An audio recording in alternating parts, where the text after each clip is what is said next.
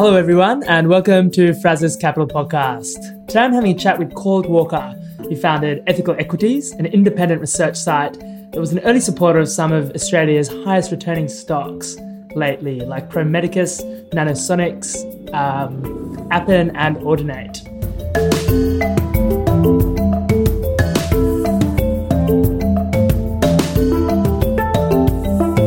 Claude, first I'd like to ask you, what was it like at Motley Fool? And for those who don't know what Motley Fool is, it's kind of like, what's the right word?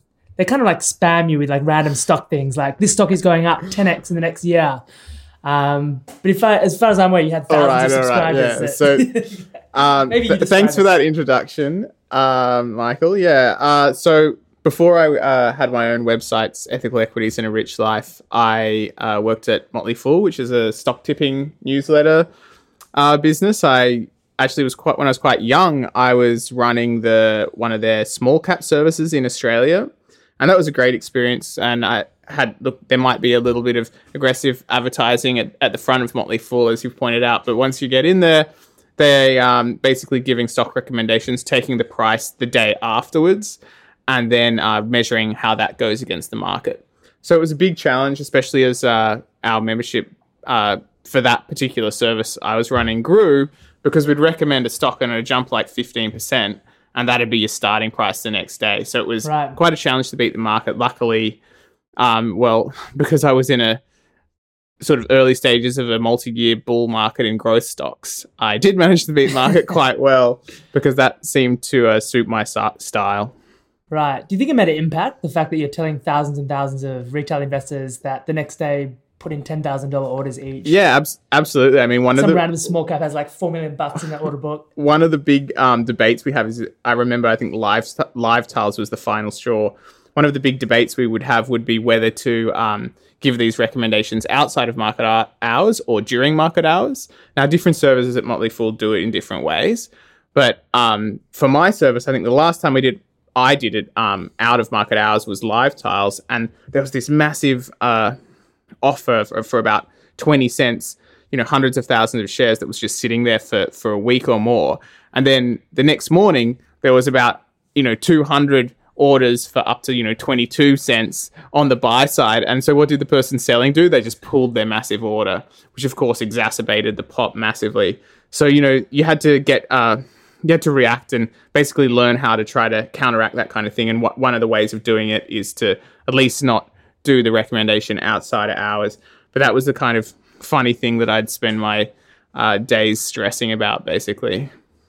Right. And how do you recommend a stock? Like, did you have like a core five? Yeah, so weekly was that's another debatable point. Actually, you're really touching on all the soft spots here. So the model of the service is like one stock a month, which is obviously a challenge, and because your best ideas don't necessarily come one stock a month. So now I run my own thing. I don't do it one stock a month anymore. I just share what I'm doing when I do it, basically, rather than have this sort of artificial deadline. And indeed, that's the kind of thing that not all the Motley Fool services follow that structure, and I was able to get some flexibility there as well.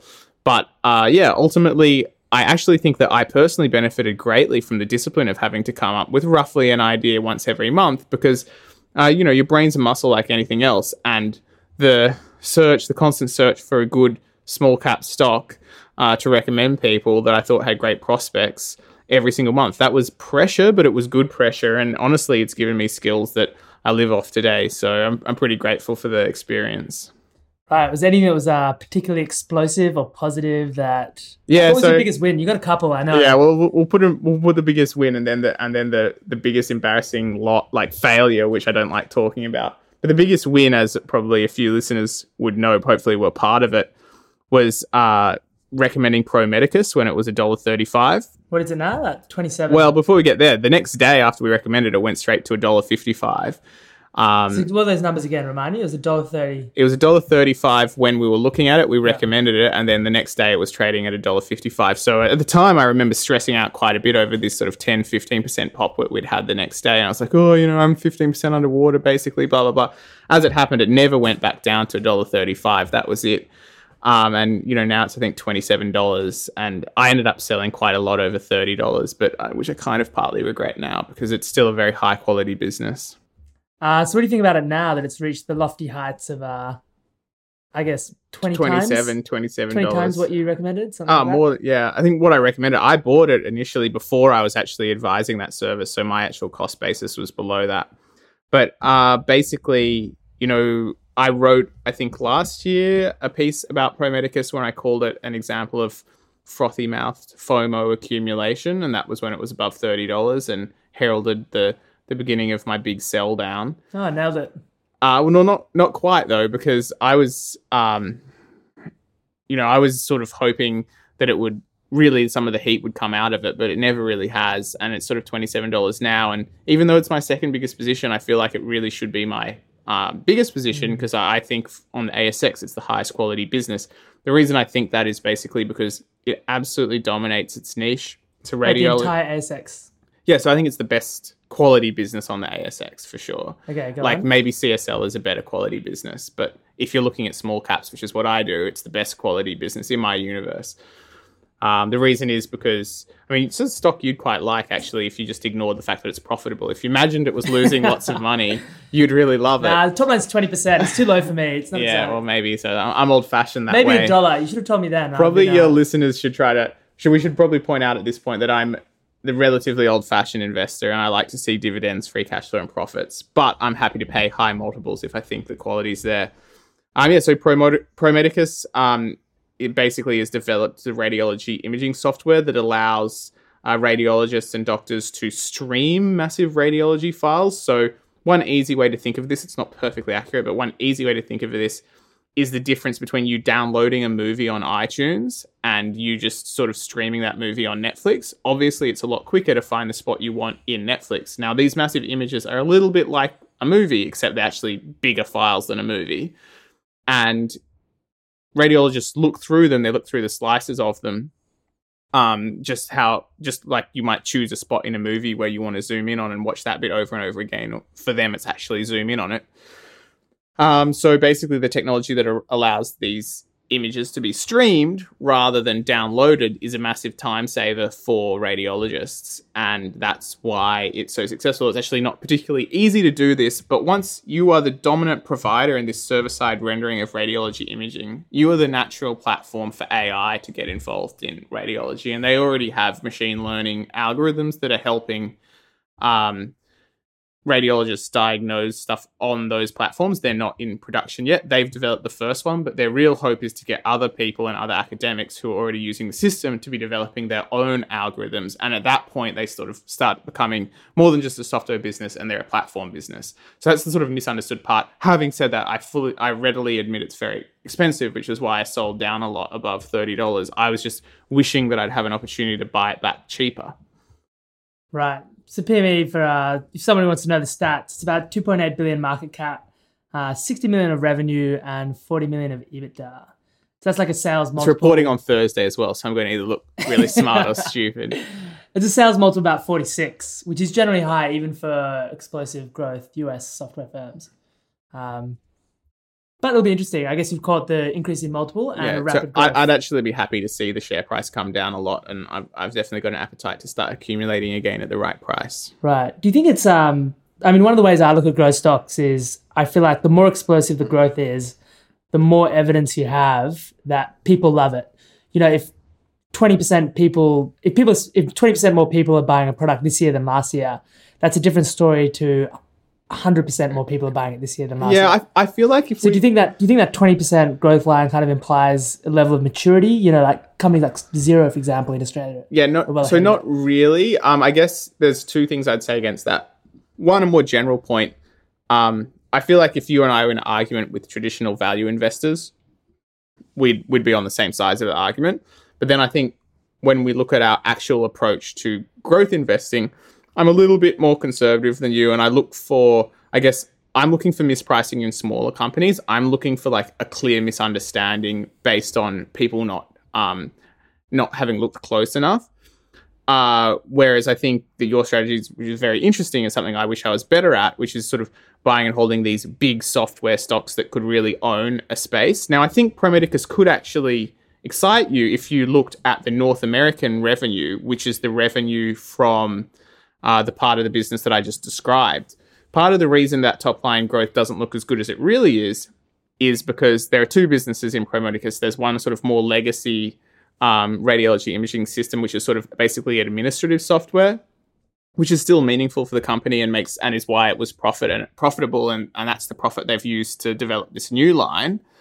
And so that revenue is not growing very quickly, although it has grown a little bit. And then on top of that, you have some when they sell to public healthcare systems, they tend to be lumpy fees up front that will last for a few years. So you do have a certain lumpiness like that, which can make the software. This is the actual software. Yeah, they do. So most of the software is sold sort of on a quasi subscription basis, in that they don't charge a big upfront fee. There's no perpetual license. They just go in and set it up. They implement it, for which there's a smaller fee, and then they get transaction-based revenue, which is great because they're leveraged to the growth of the underlying businesses they're serving. However, when they go and install in like a German hospital, for example, they just get sort of 3 years of revenue upfront from that. And will they account for that when it happens? Because I know companies like Alteryx. Actually, I feel like I think there might have been accounting rules changed that actually have changed some of that up.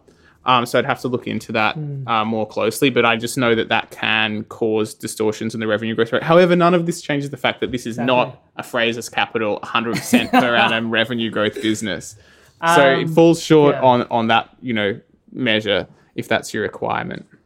The accounting stuff's interesting because I feel like that was a bit of a red herring for people in Alteryx, which I think we both kind of like. Yeah. It's kind of, it's all right, how do you describe Alteryx? It's kind of a way of accumulating data. So if you've ever worked an entry-level job at a bank or somewhere where you use lots of spreadsheets, often you have like different inputs from different sources. You'll then put it into a file, you'll change the dates, change the formats, do a few simple changes, then give some kind of output into a database. Alteryx is something that can automate that entire thing. But basically there was an accounting rule change which affected the way that they accounted for their revenue, because they're often on 1 to 2 or sometimes 3 year contracts. And that change meant that a few people wrote these long bearish theses saying that Alteryx was overstating their revenue. The stock dropped, literally 40%, and now it's bounced straight back. So the short interest kind of rocketed up almost to, I think it was above 15. I wish you'd told me about this opportunity at the time. Mate, I wrote it in my newsletter. Oh, I should have subscribed. Now I'm subscribed, I promise. Anyway, we had a phone call with management. They're like, the accounting standards have changed, but our accounting is consistent year to year. So we're still adding users. Every user is still spending significantly more every year on average. They're the key metrics. Whether they do it one particular way, as long as they're consistent and as long as those key KPIs are moving in the right direction, it's completely fine. Yeah, but the other thing was something like Alteryx, which sort of gives me the strength to hold on because, as I've said, I'm more of an expert in the sort of small cap Australian stocks. But one of the reasons I own and have managed to hold Alteryx, which was originally actually suggested to me by a Motley Fool colleague, Anirban Mohanty. And basically, the reason that I can hold on is because you can see that it's almost certainly one of very few companies that are going to end up owning this space and being the dominant software provider to solve these particular class of problems. And Alteryx is sort of out in front there, and it has extremely significant revenues. And basically that's the kind of opportunity that I don't see very often in Australia. So on occasion, especially with my US investing, I'm sort of willing to invest, I guess, more in a Frasers Capital style, looking at the bigger, very long-term picture. But it's sort of personally, when I sit down and try to value stocks, I really want to be able to model out that free cash flow with a little bit more clarity. So for me, it's something that I'm learning to get better at, basically. Just looking at stock price now. So it went from 147 down to 80. 147 in, say, September last year, down to 87, now back up to 142. Yeah, I feel like I slept through that whole thing, unfortunately. I think I was buying literally every time it made a new low, basically. I was hitting this one. That's gutsy. Anyway, so before we get into your style, I feel like also to balance things out, I should probably share my worst defeat, which will actually probably fold quite nicely into a stock that you like. So basically, the worst mistake I've made probably as a stock picker was about a company called Touch Corp. And a few people might recognize the name of that stock because it's now part of Afterpay Touch Corp. Essentially, I'd thought, Touch Corp had a lot of promise from way back when it listed, but unfortunately, a few years in, it sort of missed its guidance, and also its founder and CEO unfortunately died. And I felt, it's sort of not growing as quickly as I was hoping it would. And the reason, by the way, it wasn't is because ultimately its business was relying on its customers growing. And as it all turned out, Afterpay was its sort of number one customer today. But back then, Afterpay was tiny, doing very little volume, and they were getting extremely cheap pricing from Touch Corp. But what Touch Corp owned was a bunch of Afterpay shares, because that's how they'd sort of struck the deal where they'd provide this payment processing to Afterpay. So that was the actual huge opportunity, which was never the reason I'd invested in Touch Corp in the first place. So for me, when the Touch Corp itself wasn't growing and the CEO was gone, I felt like the thesis was broken, but actually the value of the stock at that point was in its fairly large shareholding of Afterpay. And now I thought that would provide some sort of buffer when I issued a sell recommendation, but unfortunately it didn't. And then you had this, if you go and look at the bottom there, the best possible time basically to buy Afterpay was after we did this sell recommendation, because it was trading at $1.50 and it tanked down to just above $1. As people sort of rushed the exit. And it was the worst investing mistake of my life, not just because we booked a loss because of that big drop down, but also... That was like 3 or 4 years ago, right? Yeah, that's so a few years Afterpay ago. would have been a few dollars, or... Yeah, so I can't remember Afterpay share price, but basically where it got to was pretty much ascribing zero value to the business of Touch Corp whatsoever, and you were just buying essentially the Afterpay shares within Touch Corp. Right. Now, what ended up happening in the end was Afterpay took over, maybe it wasn't zero value, but it was very little value. Afterpay ended up sort of merging and basically taking over Touch Corp by issuing shares. So if you'd bought Touch Corp shares at $1 then, you would have ended up with a bunch more Afterpay shares in the end. Now, probably one of the classic cognitive errors I feel people make is that they say, oh, it was the sell that was the mistake. And then, because look at the gains I'd have if I didn't sell. But it's not that simple. The mistake wasn't just that I sold. The mistake was that I didn't then turn around and be like, oh, this has now gone too low, I should buy back in. And that's probably because I've consistently underestimated sort of how well Afterpay would perform, which is probably a good staging for me to ask, so why do you like Afterpay? I feel like I've talked about Afterpay so much. But justify it to me now. I think back then, I think at the beginning, if you look at most of the best investment returns, so overseas, you'd think of things like Netflix, early days Amazon, something like Tesla, particularly early days Tesla, early days Afterpay. There was one common theme to all of them, and that's they had explosive growth in both users and any KPI you care to look at. And people loved it. Like whether you looked at reviews, user engagement, how many times people are using the product, the time spent on the platform, in the case of something like Netflix. Like that came first. But you could always, even if you got that wrong, even if you said, actually, I don't really understand this new thing, Afterpay, maybe it's a millennial thing, you could still have seen the explosive growth and then said, maybe there's something here. I might do some more work to understand why millions of people just signed up to this thing. Or in Afterpay's case, back in the day, they went from tens of thousands to hundreds of thousands to millions.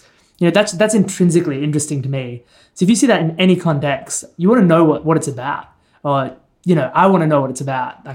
Because a lot of the best investment stories and even the most interesting products you want to use in your life have that kind of profile. But how sure are we in the end? I mean, so if there's any one stock, which for me, and like full disclosure, I've been consistently wrong about it. So, take anything I say with a grain of salt.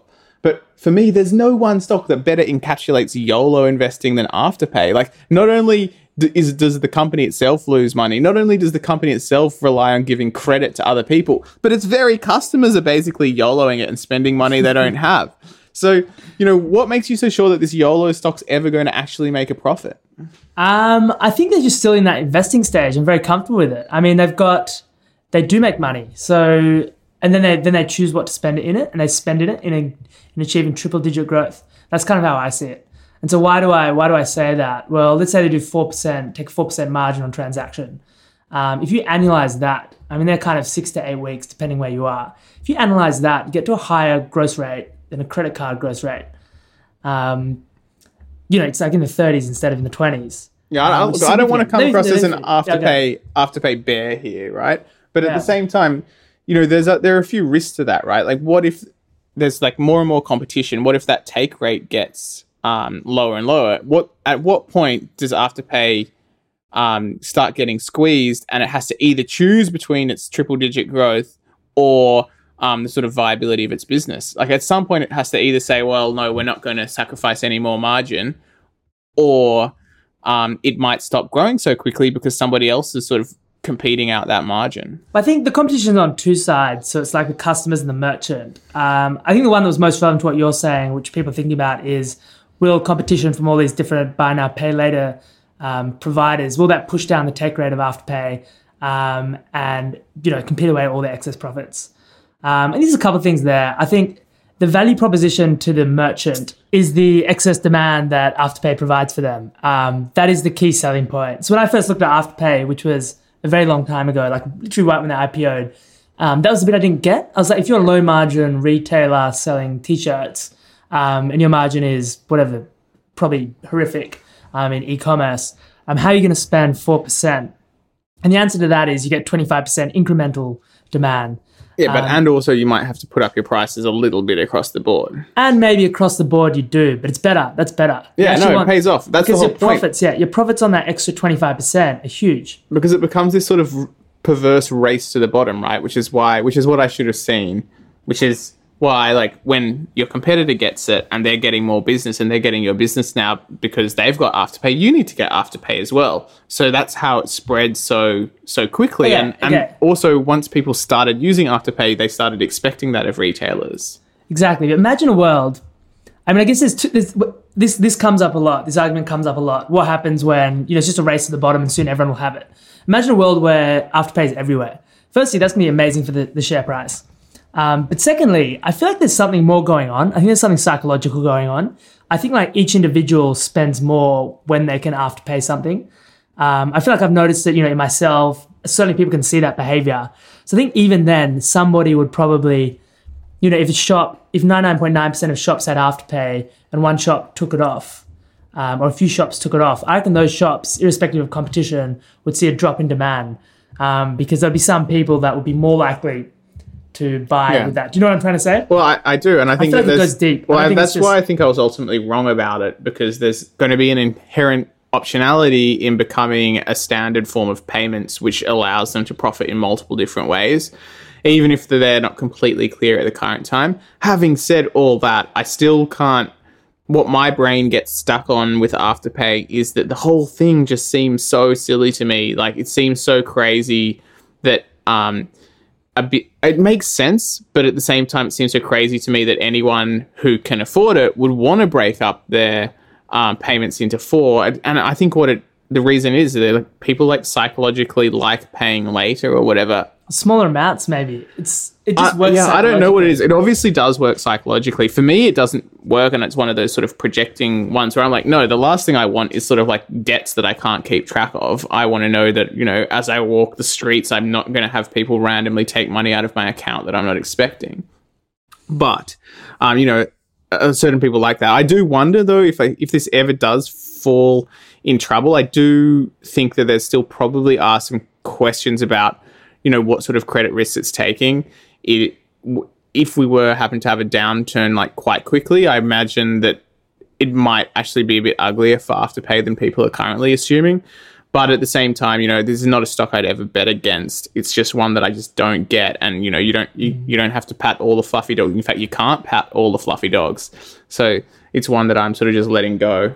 Watch from the sidelines. Actually, but another stock that I never bought that I think would be an interesting one to talk about, and I'm happy to say that I think it has a much more positive impact on the world, is Avita Healthcare.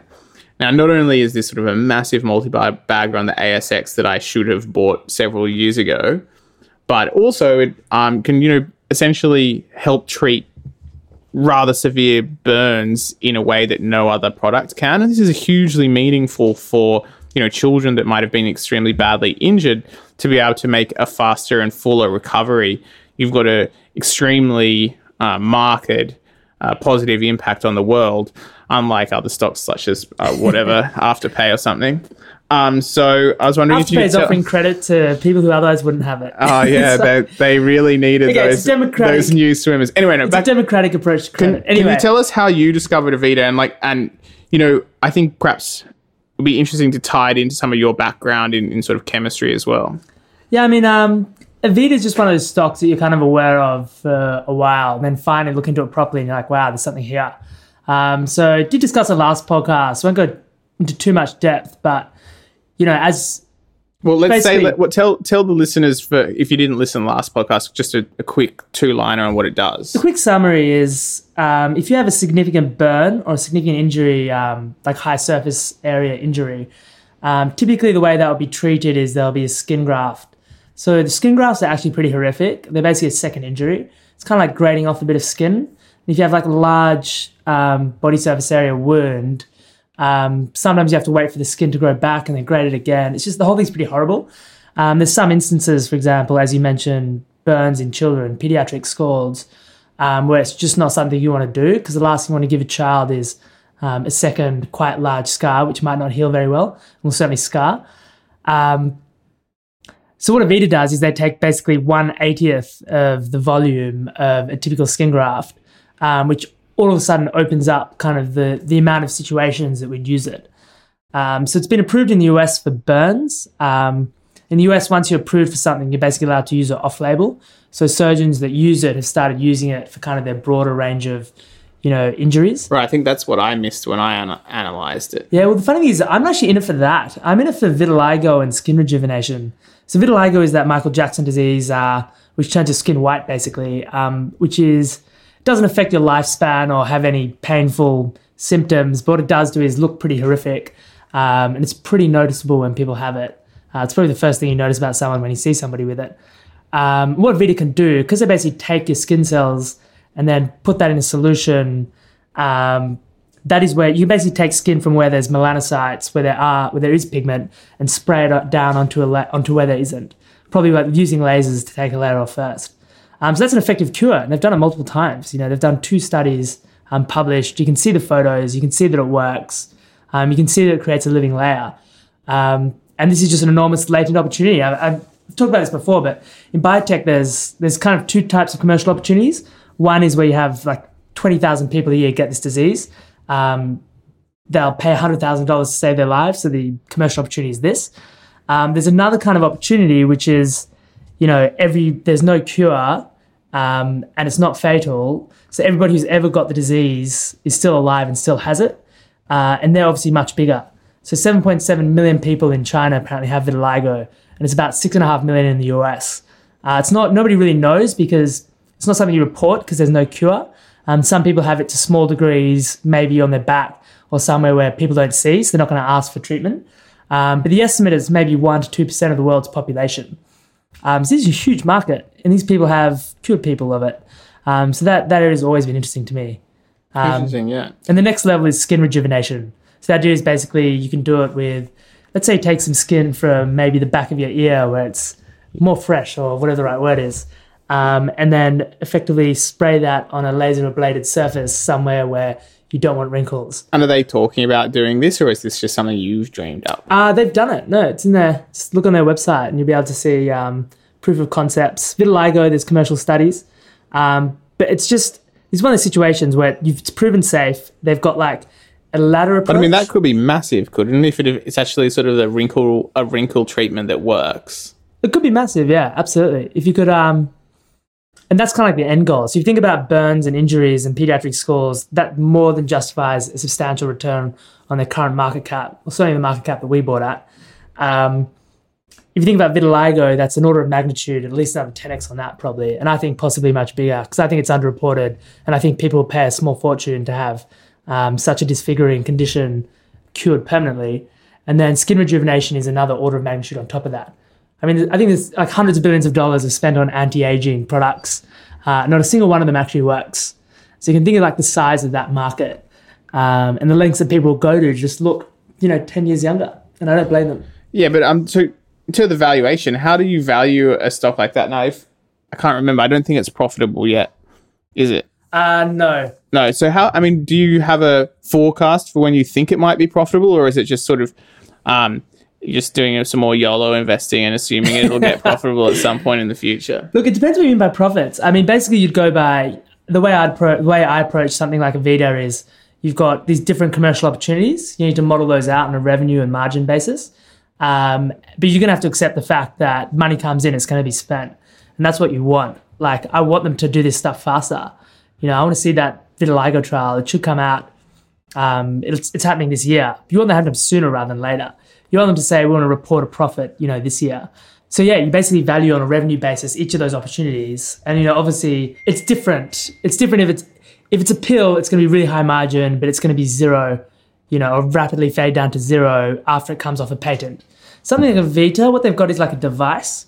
That's much more protected because let's say I have a competitor's device, they will have to get that approved, and then they'll have to go around to every surgeon, educate them how to use their device, and try and convince them that it's better, which is much harder to do. It's much more defensible position to have something like that.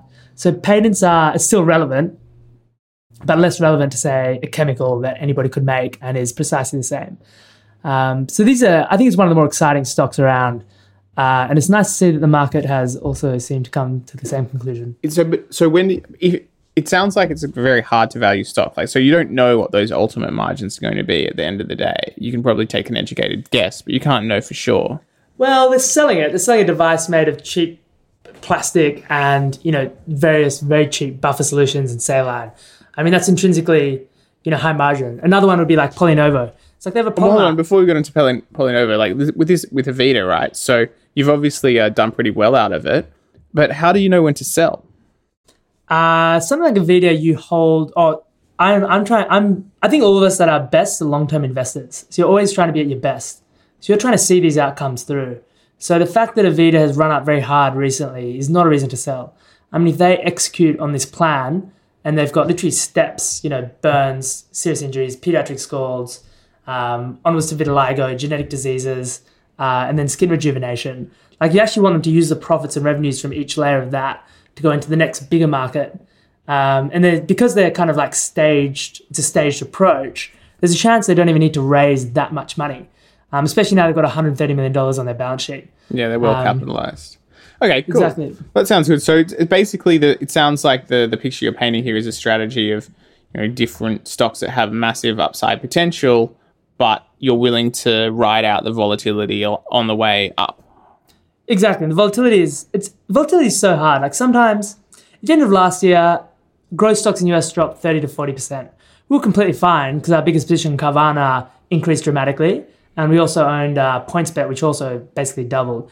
We were completely fine. Often that happens. But sometimes you're just in that situation where everything legs it down. And the trick then is just to ride it out, You've still got so many data touch points. Like, are they adding customers? Are customers spending more each time? So you put your focus onto the actual business and how that's tracking yourself. Yeah, specifically the KPIs. Less interested in did they miss or beat the quarter. What KPI, what would cause you to say sell Avito? Like, what are the business milestones that would cause you to would be sell? There's a challenge in something like Avito in the sense they have to educate US surgeons. And basically, there's kind of two. I guess there's a mistake that a company like Avito can make. And we spoke to, I think it's the ex-head of R&D and the ex-head of operations of Avito. And they said they basically made this mistake, is if you roll it out too fast. So if you go to a surgeon and say, we've got this amazing product, you should try it in your surgery, you're going to love it, we've got this evidence for it. The surgeon tries it and it doesn't work, they're never going to use it again. They've tried it, it's not going to work. It didn't work for them, so they're not going to use it.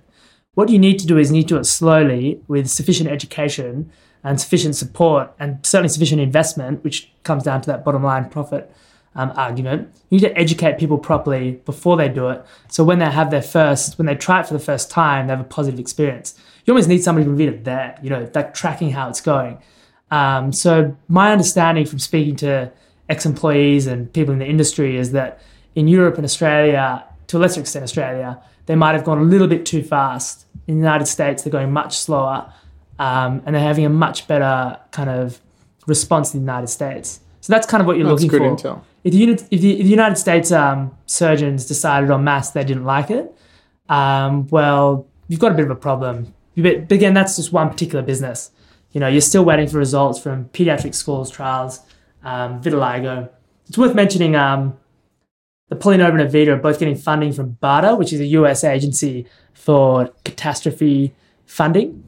So both of them are getting funded to do cost efficiencies. Well, we should probably talk about something else now before you convince me to buy Avita. Did you want to touch on PolyNovo?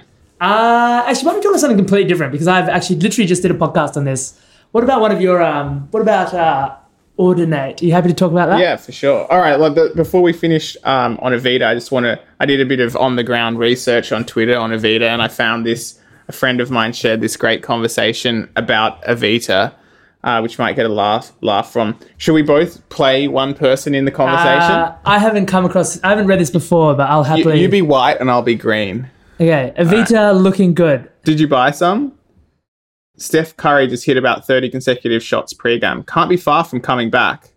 Considering at 81.5 cents, would you recommend? You said they're looking good. They've gone up heaps since you first mentioned them to me. That's looking bad if you're buying. You want them to go down. I know, but I think based on hot copper, they could be a $3 stock soon. Thoughts? I don't know it well enough to make an informed opinion. Remember, the people posting on hot copper don't know either. They're mostly people who wouldn't know their things from their other things. Right.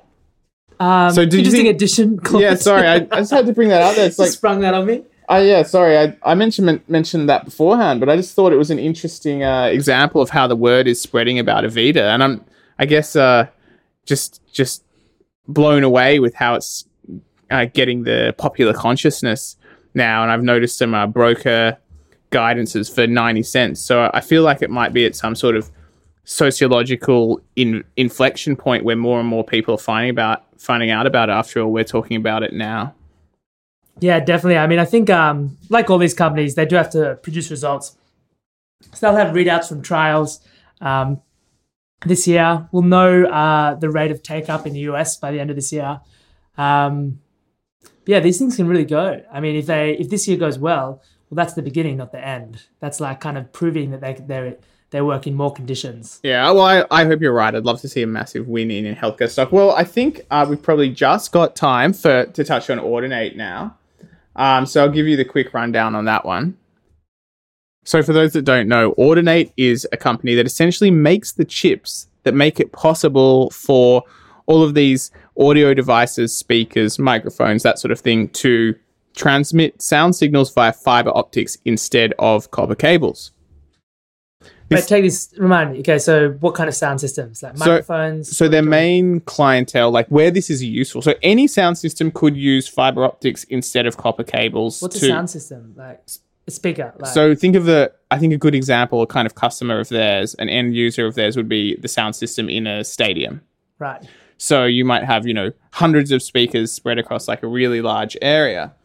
And in order for them to broadcast simultaneously, it's much more effective for them to be hooked up using fiber optics, which obviously transmit signals at the sound of light. Speed of light. Yeah, at the speed of light, rather than copper cabling. And not only that, it's actually a lot cheaper to cable with fiber optics than copper everywhere.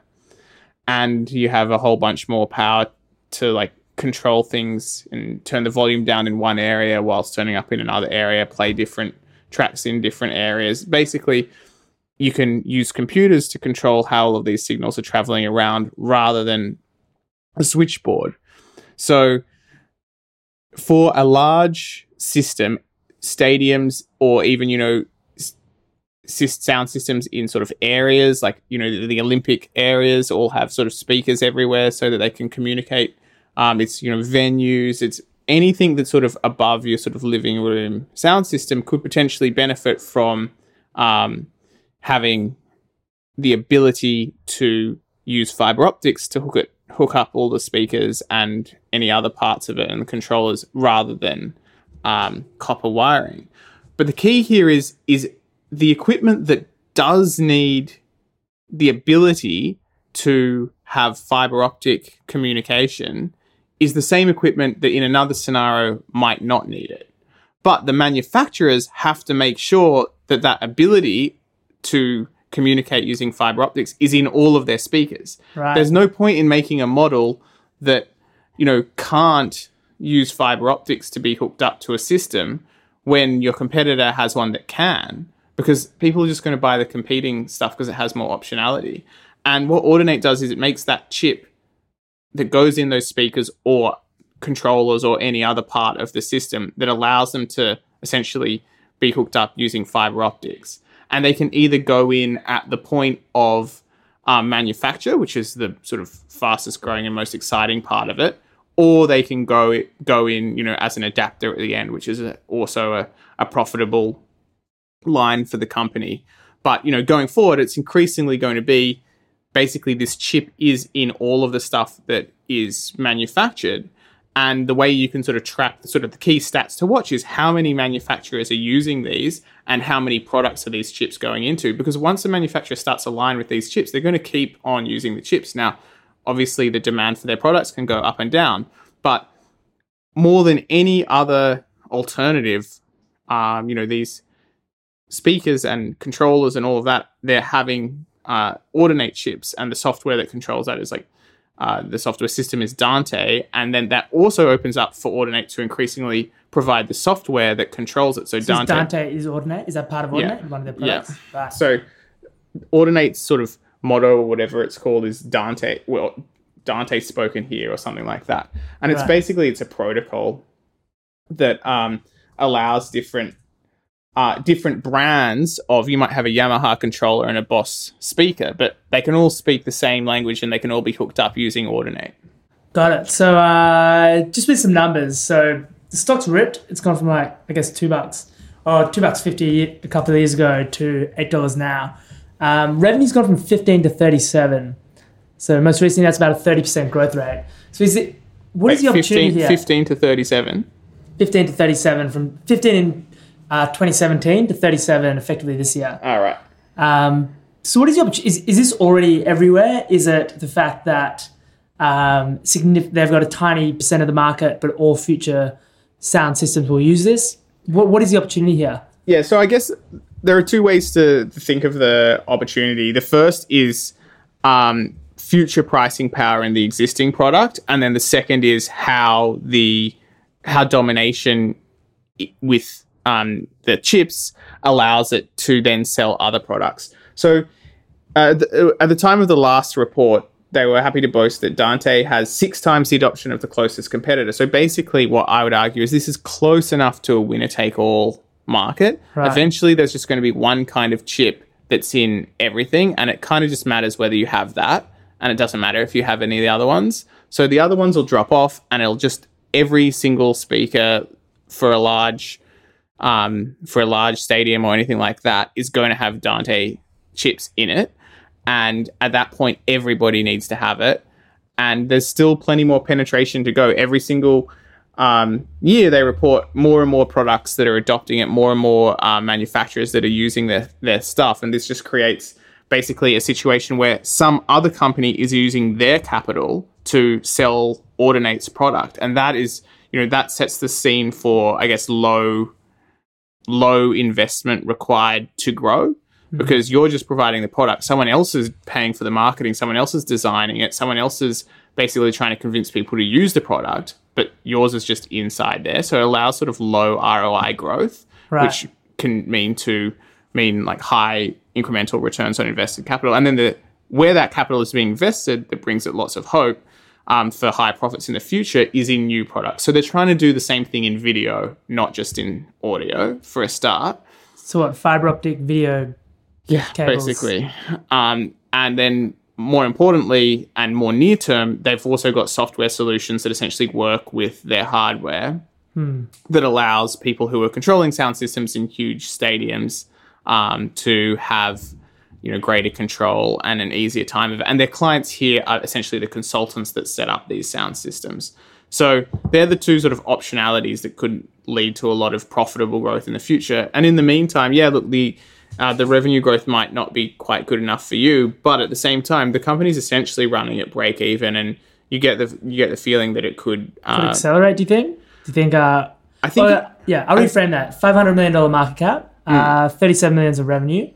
37 million of revenue. Where do you think it'll be in 5 years? So I think that it can probably keep up a steady revenue growth rate where it's at the moment, because it does snowball a little bit, because there's quite a lag time between a new manufacturer deciding they're going to put their Audinate products in their new products, and then that revenue flowing, because essentially it's a leading indicator. It's like, we're deciding to put your stuff in our products. Okay, it's going to be a while before that product gets up and running, and we're selling lots of that. And are they in that situation now? That's still happening. So basically, you can almost be sure that the revenue is going to keep on growing, because you can see when the last time I reported that the number of manufacturers and the number of products that they were in continues to increase.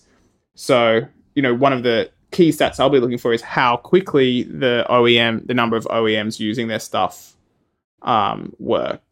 increases, essentially. And within those OEMs, what you can see for the last year is, I think that the number of OEMs increased by 8%, whereas the number of products that Audinate chips were included in increased by 22% or something like that.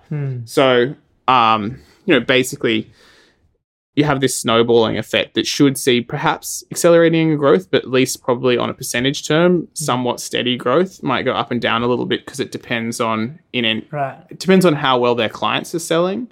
But ultimately, over the long term, it should keep growing for a very long time. And then at the end of it, they're going to be in everything, and they're going to have pricing power. Interesting. When did you recommend this to your subscribers, or did you? Yeah, I did. So initially, my previous role I recommended, but I've continued to cover it, and I've continued to hold it. I think it was $2.90 when I first $2.90. It's $8 now. Yeah, but I still think it's still one of my biggest holdings. I think it's still got a long way to play out. It's probably has the potential to be $1 billion company in time. Yeah, it's kind of nice when you have those stocks that double or triple, and then they slow down, but they're still growing at 25-30%. Yeah, I mean, the other ones you sit on your unrealized gains. Yeah, so I'm sitting on this one. I'm not buying it right now, but at the same time, I still think it has a lot of potential, and I like the optionality that it's building into the business model. Interesting. I haven't bought it, but I'll definitely take a close look. I haven't actually looked. Yeah, it might not be fast enough grower, but I think it's it's building a strong little niche for sure. Yeah, an investor recommended to me a year and a half ago. I probably should have listened to them. Yeah, it's done well since then. Why don't we wrap up there? But before we do, what are you up to now? Why don't you tell us about Rich Life and how that's come from Ethical Equities? Why don't you just give us your spiel about what you're up to now? Yeah, so the thing we've just launched now, which is, so at Ethical Equities, we did manage to get a bunch of supporters people that have made a financial contribution to continue the subscribers. The subscribers, right? So what we gave them PME, you gave them Audinate, you gave them these amazing stuff. Yeah, I don't know what, they have good hearts anyway. So we've used that money to launch a new website, a new brand called A Rich Life, which is essentially aims to be the thinking person's periodical, providing information on investing. The same old ethical equities investing is now a column of A Rich Life, so that's still part of it. But you've also got information on arts, culture, history, and that kind of thing.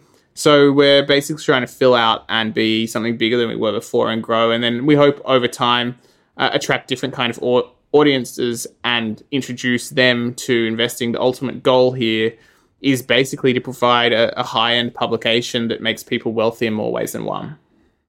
Sounds good. I'll certainly subscribe. Are you taking subscriptions now? No, we're not open for more supporters yet, but we will be really soon, and you can join the wait list. So okay, Claude, I'm ready. Put me on the wait list. Yeah, thanks a lot.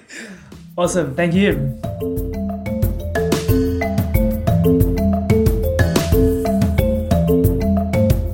Thanks for listening, everyone. Please subscribe to the podcast and give us a rating. 5 stars only, please. Claude will join us next week, so let us know if you have any topics you'd like us to cover. And if you'd like to know more about me and what we do, you can subscribe to our investment updates and analysis at www.frazerscapitalpartners.com. Thank you.